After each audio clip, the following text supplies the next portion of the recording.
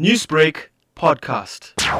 The exhibition is very beautiful, especially the room that we were opening today, which is to honor the women's struggle in South Africa in particular. So that makes myself very emotional. Remember, we are opening this room today when we are commemorating the arrival of the Indentured Labourers in South Africa.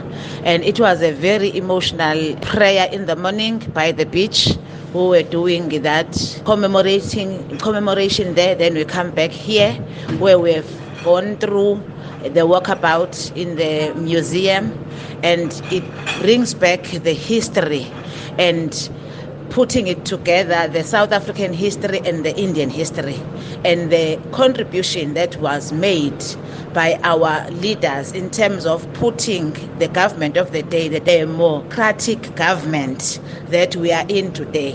And we feel pains when we understand that we are standing in the shoulders of the giants that have never experienced the democracy that they fight for. Really, we are encouraged to work hard and make sure that the generations to come, they also being given this experience, this history, so that they understand where do we come from since 1860 till today. That's why it's so important to have this kind of story told in the South African history books. Indeed, it is very important, and we also correct our history because they are not giving the true reflections of the things that they were happening.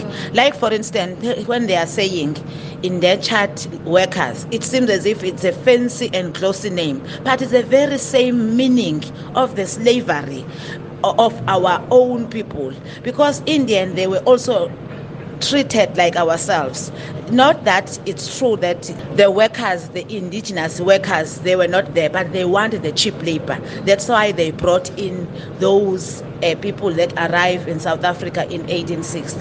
You see that there are even young children of 1 year old that do not have the choice to choose where to go, but they were just carried up to here so that they do the cheap labor to them. So it's so painful. Newsbreak, Lotus FM, powered by SABC News.